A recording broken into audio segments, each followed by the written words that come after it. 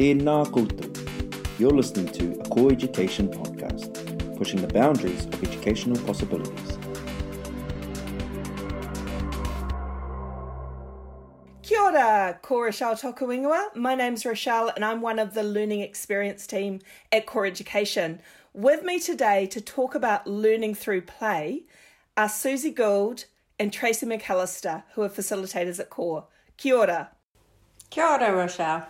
Kia ora, Rochelle. Now, the two of you were telling me you had some practical examples of how teachers can support learning through play, and I wondered if you would be able to share those with me. Tracy, would you like to go first? Absolutely. Kia ora tātou, ko Tracy McAllister ho. Many examples I can think of, but one that comes to mind and very recent for me with some involvement in some research here in Canterbury is around the environment as a third teacher, the work of Louis Malaguzzi from Reggio Emilia. And one space I can think of was around a buddy program that was introduced, that was kind of revised and relived through one of the outcomes of a piece of research around where some of the teachers had an idea, particularly at senior school, around the structure of what that might look like, a buddy program being quite a structured space, where our new entrance teachers were kind of, advocating that it would be more of a play-based space. With our new entrants coming in, having a play-based environment meant that they were experts of that space. The artefacts were very similar. There was Lego, there was Mobilo, things that were similar to them from the early childhood setting.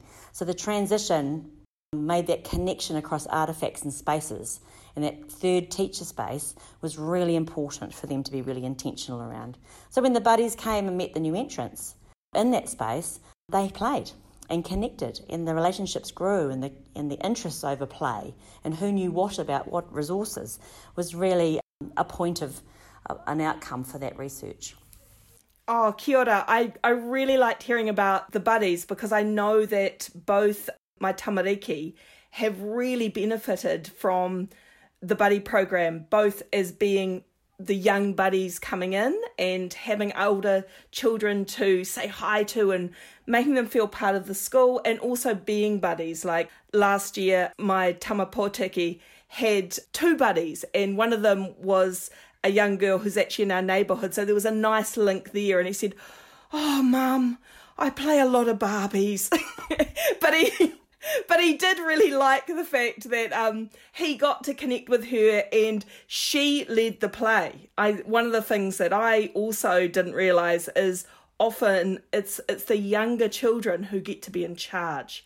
And that's really nice, where they're building a relationship with someone older, but they're the ones deciding what to do, what books to read, what games to play and things like that. And it's lovely. It's a really nice, positive thing to see. Well, I was just going to build on some of Tracy's story about the environment and yours about the tuakana Taina model and allowing them that agency to go choose, play, sit alongside one another.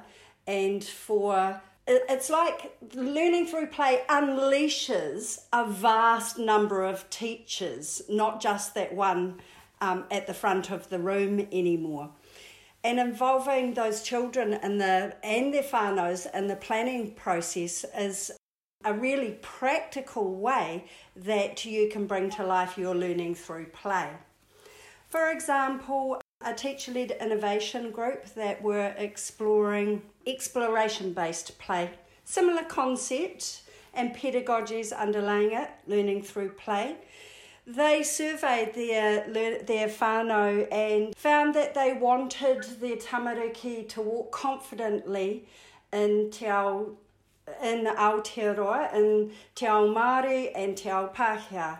And when we took a learning walk through their classroom to see where was reflected in their classrooms, they found that they needed to turn up the dial a little bit. And so now when you walk through their classrooms, post a visit to their marae, they have a wharenui, which the tamariki have designed, and they have weaving spaces, they have information around matariki and a tent that has been brought into the room for matariki and some torches, And it was so popular, that tent, that they had to devise a system with the students for, okay, so how can we have turns here? And one of the learners said, I know, we've got that, we have that thing in the maths corner. You know, it dribbles liquid stuff.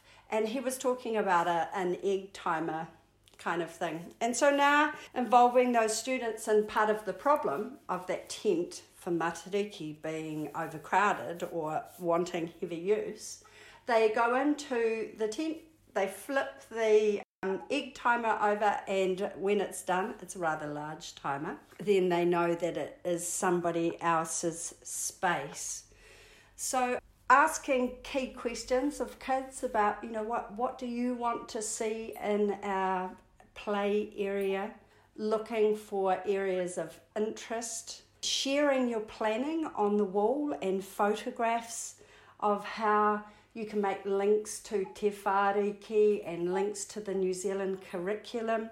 Some of those key competencies is really useful, that planning board to inform parents, because it's kind of quite different from our day at school, right?